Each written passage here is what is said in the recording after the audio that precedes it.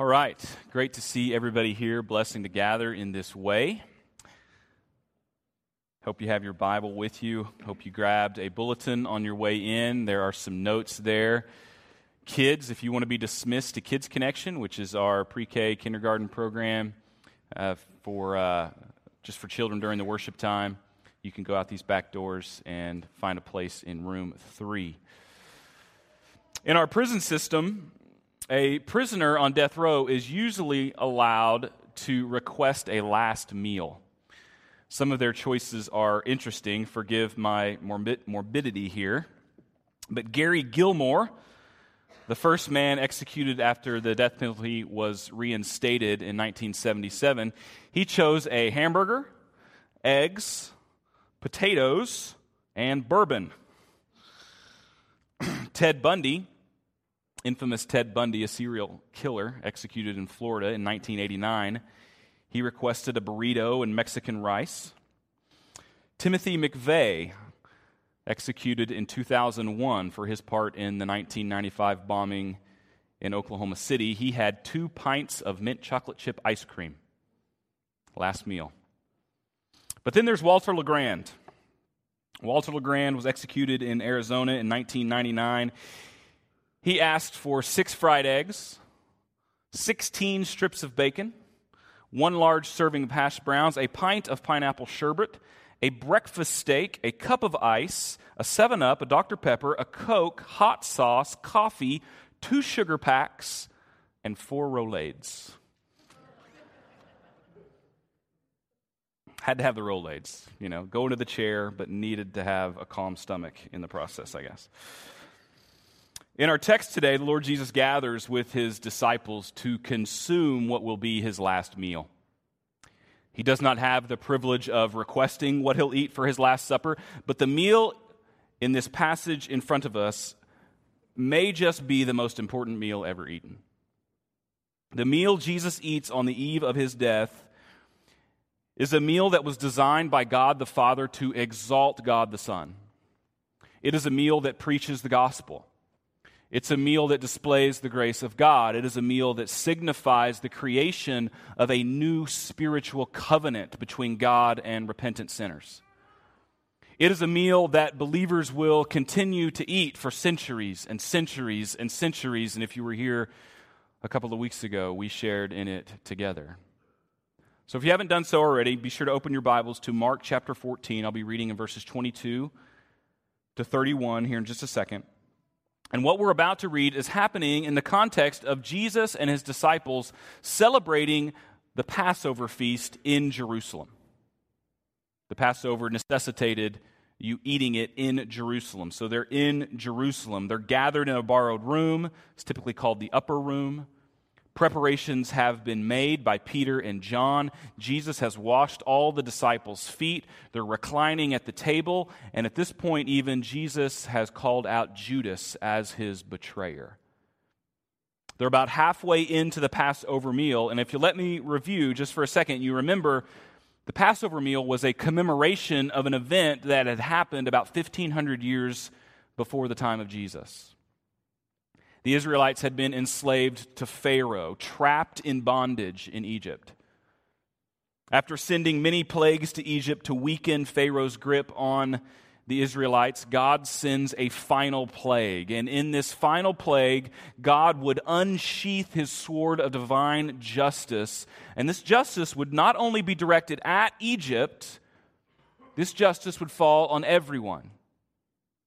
In every home in Egypt, Jews and Egyptians alike, someone would die under the wrath of God's justice.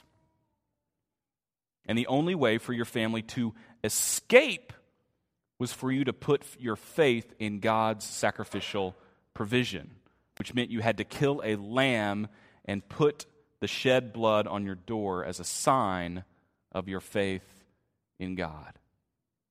So in every home that night in Egypt, there would either be a dead child or a dead lamb. When justice came down, either it fell on your family or you took shelter under the prescribed substitute, under the blood of the Lamb. If you had faith and accepted this shelter, then death passed over you and you were saved. That's why they called it the Passover. Saving grace was only found in the Lamb's substitutionary sacrifice. So for centuries, Jews had commemorated this event with a sacrifice and a meal. Jesus and his disciples are in the middle of that meal. So let's look at the text. Mark 14, beginning in verse 22. Inspired by the Holy Spirit, Mark writes, "And as they were eating, he took bread, and after blessing it, broke it and gave it to them, and said, 'Take, this is my body.' And he took a cup, and when he had given thanks, he gave it to them, and they all drank of it. And he said to them, 'This is my blood of the covenant, which is poured out for many. Truly I say to you, I will not drink again of the fruit of the vine until that day when I drink it new in the kingdom of God.' And when they had sung a hymn, they went out to the Mount of Olives. And Jesus said to them, 'You will all fall away, for it is written, I will strike the shepherd, and the sheep will be scattered. But after I am raised up, I will go before you to Galilee.' Peter said to him, 'Even though they all will fall away, I will not.' And Jesus said to him, 'Truly I tell you, this very night before the rooster crows twice, you will deny me 3 times. But he said emphatically, 'If I must die with you, I will not deny you.' And they all said the same." May God bless the reading of his word. There are 4 major themes I want to pull out of these 10 verses. These are the 4 points in your notes. We'll start with salvation pictured, move to failure prophesied, then restoration promised, and then finish with denial protested. So salvation pictured. Jesus uses the Passover to give us a picture of salvation. There's already a picture in the Jewish Passover, but Jesus develops it further for his new covenant purposes. And what you need to know is Jesus is giving us a word picture here because the use of symbols and pictures was a very common prophetic practice. In the Old Testament, many of the prophets used dramatic pictures to illustrate what they were trying to preach to their audiences. I'll mention a few. The prophet Ezekiel. In Ezekiel chapter 4, he built a city of Jerusalem out of clay. And then he sort of played G.I. Joe by building a small enemy camp, and he used the figurines to carry out a siege on the city that he had built. Obviously, he's trying to illustrate the truth that Jerusalem would be attacked. Ezekiel also shaved off his beard and the hair of his head, which in and of itself was a disgraceful act, but he took his shaved hair and he divided it into 3 piles. One pile he burned, another pile he struck with a sword, and the third pile he just scattered to the wind. Again, this was a picture of the judgment that was about to fall on Israel. They would be killed, the city would be destroyed, the people would be scattered. Jeremiah constructed a yoke and he wore it around the city to illustrate the coming Babylonian captivity. You see this prophet just roaming the streets with an oxen yoke on his back. The prophet Abijah in 1 Kings 11 tore his clothes into 12 pieces, gave 10 to Jeroboam to illustrate the fact that God was about to take 10 tribes from Israel and form the northern kingdom. So now here at the Passover feast, Jesus combines words and symbols to communicate to his disciples the truth about his death. So as the meal progressed, the head of the family, in this case Jesus, would explain what each portion of the Passover feast represented. The bitter herbs reminded them of their bondage as slaves in Egypt. The wine represented God's fellowship with the believer in the midst of the trial. The stewed fruit, which was the color and the consistency of clay, reminded them of the bricks that they had been forced to make as slaves. The unleavened bread represented separation from evil and the haste that they had to make to get out of the city. The roasted lamb represented redemption. And as I said, we're about halfway through the meal. 2 of the 4 glasses of wine would have been consumed at this point. And these 4 cups of wine represented 4 promises made by God in Exodus chapter 6. The first cup was the promise of rescue from Egypt. The second cup was a promise for freedom from slavery. The third cup was a promise for redemption by God's divine power. And then the fourth cup promised a renewed relationship with God. So at this point in the meal, we're at the third cup. The meal was almost completely eaten. And before taking the third cup, the one presiding over the meal would have taken another portion of bread and said, "This is the bread of our affliction, which our fathers ate in the wilderness." But that's not what Jesus said, is it? Jesus departs from the script. He doesn't say, "This is the bread of our affliction." He shows them the bread and says, "Take, this is my body." What does that even mean? It means lots of things. We won't discuss all of them, but one of its meanings is this. Jesus is saying, just as the unleavened bread was the symbol of our affliction, my body, which is free from sin, free from leaven, my sinless body will receive your affliction. Jesus is saying, I'm going to lead the ultimate exodus and bring to you the ultimate deliverance from bondage, and it's going to require my suffering, my sacrifice. Affliction will be poured out upon me. He's holding up the unleavened bread as a picture of his human body. And this is a truth woven throughout his entire life. 33 years earlier, in a town called the House of Bread, Bethlehem, the bread of life took on a human body. Everything Jesus did, he did in that body. He eventually would die in that body. He would be buried in that body. He would rise again in that body. He would ascend to heaven in that body. He will come again in that body. And in the new heavens and the new earth, we will spend eternity with him in that same body. Jesus used the bread as a connection to that body. He used the bread that night to teach his disciples what he was about to do. He was on his way to the cross to lay down his life for sin. And in doing that, he wants us to understand that the only way to have salvation was to become a part of him by receiving in faith what he would do on the cross. That's why he said, "Take, eat." We must receive what he did for us. We must ingest and internalize what he did for us on the cross. Those who believe in what Jesus accomplished on the cross can and will be saved. When they are saved, they become a part of his body. They are partakers of his life. This is the great truth that we commemorate every time we partake in the Lord's Supper. It's a truth worth remembering and remembering and remembering and remembering.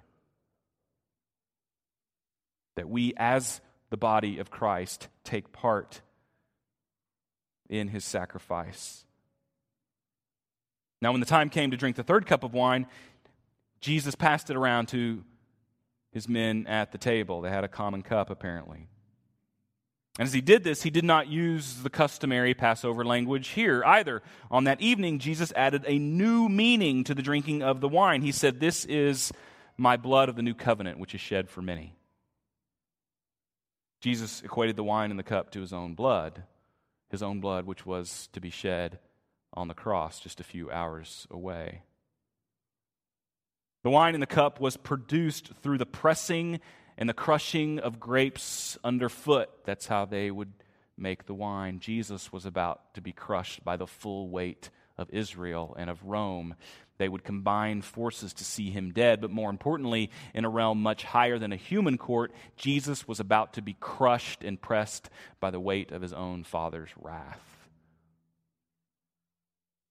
And this is because when Jesus was on the cross, he literally became sin, your sin. As such, he was judged by God Almighty. The full force of the awesome wrath of God was poured out onto the person of the Lord Jesus Christ, bringing the picture then of the substitute sacrifice that I mentioned earlier, bringing that picture full circle. In Jesus, we have the final, we have the complete, we have the true and better substitute sacrifice, rendering the whole system that pointed ultimately to Him. The whole feast realized in Him rendered it obsolete. So in this meal, the new covenant has been instituted. It's been inaugurated. I love what Tim Keller writes in his book, The King's Cross, about what Jesus has put in place through the Lord's Supper. He writes, just as the Passover was observed the night before God redeemed the Israelites from slavery through the blood of the lambs, this Passover meal was eaten the night before God redeemed the world from sin and death through the blood of Jesus. That's what the third cup represented. A promise for redemption by God's divine power. It had always represented that. And as they shared in it at this meal, Jesus correlates it directly to what He's going to do on the cross. But He doesn't stop there. Jesus embeds an expectation in this meal. He says to them after drinking the third cup, I will not drink again of the fruit of the vine until the day when I drink it in the kingdom of God. Drink it new in the kingdom of God. And in that moment, Jesus is looking down the corridors of time to a day when He will return to this world, when He'll establish His kingdom. He's looking to a time when He will put down all His enemies, to a time when He will rule the world with His righteousness. He went to the cross with the expectation that He would rise again, that He would go back to heaven, return to earth in glory, and rule and reign. That's His expectation. That's why Jesus didn't drink the fourth cup. He's promising an unconditional commitment to His disciples and to all who would follow Him. He's saying, I'm going to triumph. I'm going to bring you to the feast of the King. In Matthew 8, Jesus says, I say to you that many will come from the east and the west and will take their place at the feast in the kingdom of heaven. That's when He'll drink the fourth cup. By abstaining from the fourth cup, He's solidifying that future promise, which is exactly in line with the fourth cup's meaning. Remember the fourth cup's meaning? It was a promise of renewed relationship with God that would be fully realized in all His creation when Jesus would come and install His kingdom. And then the final aspect of this first point, there's also an escape. As you look there at verse 26, it says that they sung a hymn. Customarily, this was Psalm 118. And then they departed to the Mount of Olives. Remember, Judas had already left the supper. He's already made a deal with the Sanhedrin to bring them to Jesus. So they're likely en route to the upper room. Judas knows where they are in the city now. He can make all this happen. The opportune time has come. So Jesus and the 11 remaining disciples, they make their way out of the city. They go east down into the Kidron Valley and then back up the slope of the Mount of Olives. And in a fascinating parallel, 2 Samuel 15 tells us this would have been the same route King David took, barefoot and weeping, when he fled from his son Absalom, who was also betraying him and trying to kill him. So let's get into verses 27 through 31. Let's look at this next section, failure prophesied. Verse 27 starts with a startling prophecy from Jesus to His disciples. And this comes probably as they're walking. They probably haven't gotten to the Mount of Olives yet. They're probably not hanging out there. They're probably en route. And He says, you will all fall away. Why does He say that? Well, He says it because the unfaithfulness of the disciples would be the fulfillment of an Old Testament prophecy. And I'm going to be saying that a lot as we kind of continue through the end of Mark's gospel. The majority of the detailed prophecies from the Old Testament Jesus fulfilled in about the last 24 hours of His life. In this case, it's Zechariah 13:7. Zechariah 13:7. Jesus has utter confidence in God's word, and it was written in Zechariah 13 that God would strike the shepherd, the good shepherd, the Messiah of His people, and that His people would be scattered. Jesus is simply trying to show the disciples that they will all fall away. Why? Because Scripture says they will. His death would cause these disciples to disassociate with him. That's what fall away means, to disown or disassociate. Which that's really the essence of sin, is it not? Is it not the primary act of rebellion against God to disassociate with your identity in Christ? To disassociate with him, to disown him, to push him away. Many of us do that every day when we fail to identify with Christ. When we fail to identify with Christ at work or at home or at school, when our testimony does not or is not consistent with the gospel and the example of Jesus. But again, this disownment is not permanent. Notice again the promise of restoration and regathering there. Point 3, verse 28. On the heels of his shocking prophecy, the Lord, he gives his men some precious promises. When Jesus told them that they would forsake him, they're rattled to the core. They were upset. They needed something to bring peace to their hearts. Therefore, he spoke of his resurrection. Nothing brings peace like the resurrection. So he says, but after I'm raised up, repeatedly in Mark's gospel, Jesus promises this resurrection. And here he pairs it with a personal assurance, an assurance that should comfort the disciples greatly. He says, after I'm raised up, I will go before you to Galilee. Meaning, that same place that I called you to myself, there by the lake, when I said to you, follow me, and you did, and you left your nets, and Matthew, you left your tax booth, there in Galilee, where we all first met and got together, I'll see you back there. You may scatter and flee and deny me, but I'm going to be there waiting for you. So despite their great sin, despite our great sin, despite the fact that we disassociate with Christ regularly, he loves us. That's what we see here. And here's what I hope you understand there. Jesus didn't come for the people who had their acts together. Not even his closest followers had their acts together. So you can drop the front. You can drop the game. You can drop the perception management. It's okay. He loves you. He knows all about you. You don't need to be something you're not. You certainly don't need to be trying to impress me or anybody else in this room. We know you don't have your act together. I don't have my act together. But Jesus loves us. But that's not good enough for Peter. In verse 29, Peter speaks up. He protests. He protests his denial, and he gives this declaration. He says, I will not fall away. All these other schmucks might, but not me. I'm made of a little better stock than these other guys. Remember, I walked on water. I was there at Caesarea Philippi when I said you were the Christ. I saw your glory on the Mount of Transfiguration. I will not deny you. But Christ refutes Peter. And he refutes him by giving him a detailed description as to how exactly his denial will go. That he won't just deny him once or twice, but 3 times Peter will deny even knowing Christ. Jesus even gives him some sounds to look out for. The rooster will crow twice. It'll clue you in. Mark is the only writer that even mentions the rooster crowing twice. Other writers mention the rooster. Mark says twice, pointing out different watches of the night. But Peter comes back at him. I will not deny you. Even if I have to die with you, I will not deny you. And in his hasty answer, Peter serves as the first best example of unfaithfulness. When Jesus predicts his 3 times denial, that 3 times underscores the fact that it was not accidental or incidental, but a willful, determined denial. One of the other gospel writers points out that when Peter was in the courtyard denying Jesus, at the 3rd denial, Jesus looked at him, meaning they were just across the courtyard from one another. They were within sight of one another.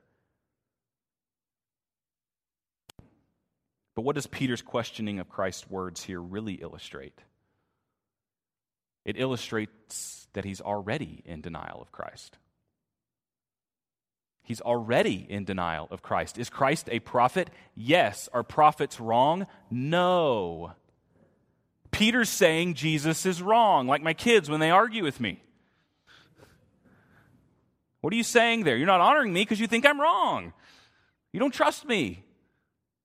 Peter's saying Jesus is wrong, therefore he can't be a prophet. He can't be Messiah. And when you think about it, it's events like these that richly display the reliability of the gospel accounts. Why? Because these accounts make all of Jesus' closest followers look so bad. They're dense, they're foolish, they're unfaithful, they're cowardly. You know, other religious books make their followers look like heroes, not the Bible. The Bible is a book with one hero. His name is not Noah or Moses or David or John the Baptist. His name is Jesus Christ. He's the hero. Every other person in the book is nagged by pride or unbelief or idolatry or some other gross sin. Only Jesus is exemplary. And remember, Mark, our writer of this gospel, he's writing Peter's story. He had traveled with Peter and heard Peter share the story of Jesus hundreds and hundreds of times. And in the telling of the story of Jesus, Peter refused to leave out this story. The story of his failure. The story of his protest. Only a man beautifully humbled by the Lord Jesus would tell this story. That's exactly who Peter was. All of us would like to think that we would have succeeded where Peter and the other disciples failed, that we would like to think that we would have stayed with Jesus, that we would have been arrested too. But I think if we're honest, we probably would have said the same things and behaved the same way that Peter behaved. But we would also be the recipients of our Savior's grace and His forgiveness and restoration. And sometimes it's by way of our failure that we grow in great appreciation of the immensity of that grace and of that forgiveness. But here's something to keep in mind. Jesus accepted that He would be abandoned and left alone so that you would never be abandoned or left alone. Let me say that again. Jesus accepted that He would be abandoned and left alone so that you would never be abandoned or left alone. Think about that. Think about that. Hebrews 13:5 rings more precious than ever. I will never leave you nor forsake you. He was left alone so that you never would be. And so this Markan sandwich, this inclusio closes. Not sure if you noticed that we're in the middle of another of Mark's sandwich passages, but we are. Mark started the sandwich in verse 21. This is from my sermon last week, explaining how Jesus had identified Judas as his betrayer. That's the bottom bread of the sandwich. The middle of the sandwich, the meat of it was the Lord's Supper, Jesus painting a picture of His work on the cross. The top bread is declaring that the disciples will all fall away. So in the middle, we have the faithfulness of Jesus in carrying out God's plan of redemption. And bracketing that awesome work of Jesus are two examples of unfaithfulness and betrayal. This sandwich highlights that the sin that necessitates the sending of God's Son is not someone else's sin.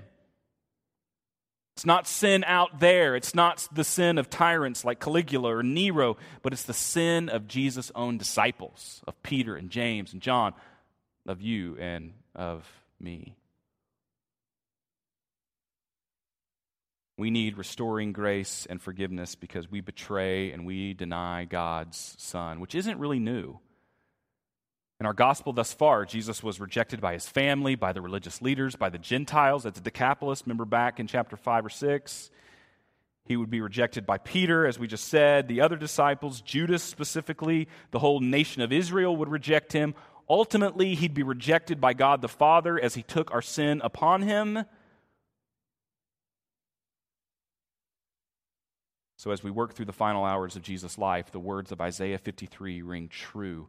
He was despised and He was rejected. Ours is a betrayed and rejected Messiah. But because of His rejection, we are thoroughly accepted. Some of you need to hear that today. Because of His rejection, you are thoroughly accepted. We spend so much time running from or avoiding rejection, licking our wounds from rejection, fearing rejection. Because he was thoroughly rejected, I'm thoroughly accepted. Ponder that word thoroughly. Thoroughly accepted. He was completely betrayed, yet he is eternally loyal. That's why he gave us the supper. To remind that even though we lack faithfulness to him, he has been faithful to us. And he is continually, progressively faithful and just to cleanse us from all of our unrighteousness. He is our substitute sacrifice. God's wrath fell on him, so it doesn't have to fall on us. That's the essence of the gospel. If you've never gotten under that sacrificial payment, if you've never trusted in Christ as your true Passover lamb, so that you don't have to endure the wrath of God that is due your sin, you can do that not by performing some feast or some other sort of religious rite. You can do that by simply trusting in the sacrifice provided, putting your faith in Jesus, throwing your whole life down and saying, you're the one, you're the only one that can save me from sin and death. And you can take from the bread when it's offered, and you can take from the cup when it's offered, and you can look at the way that proclaims the death of the Lord Jesus for you until he comes and we drink that fourth cup together. Let's pray.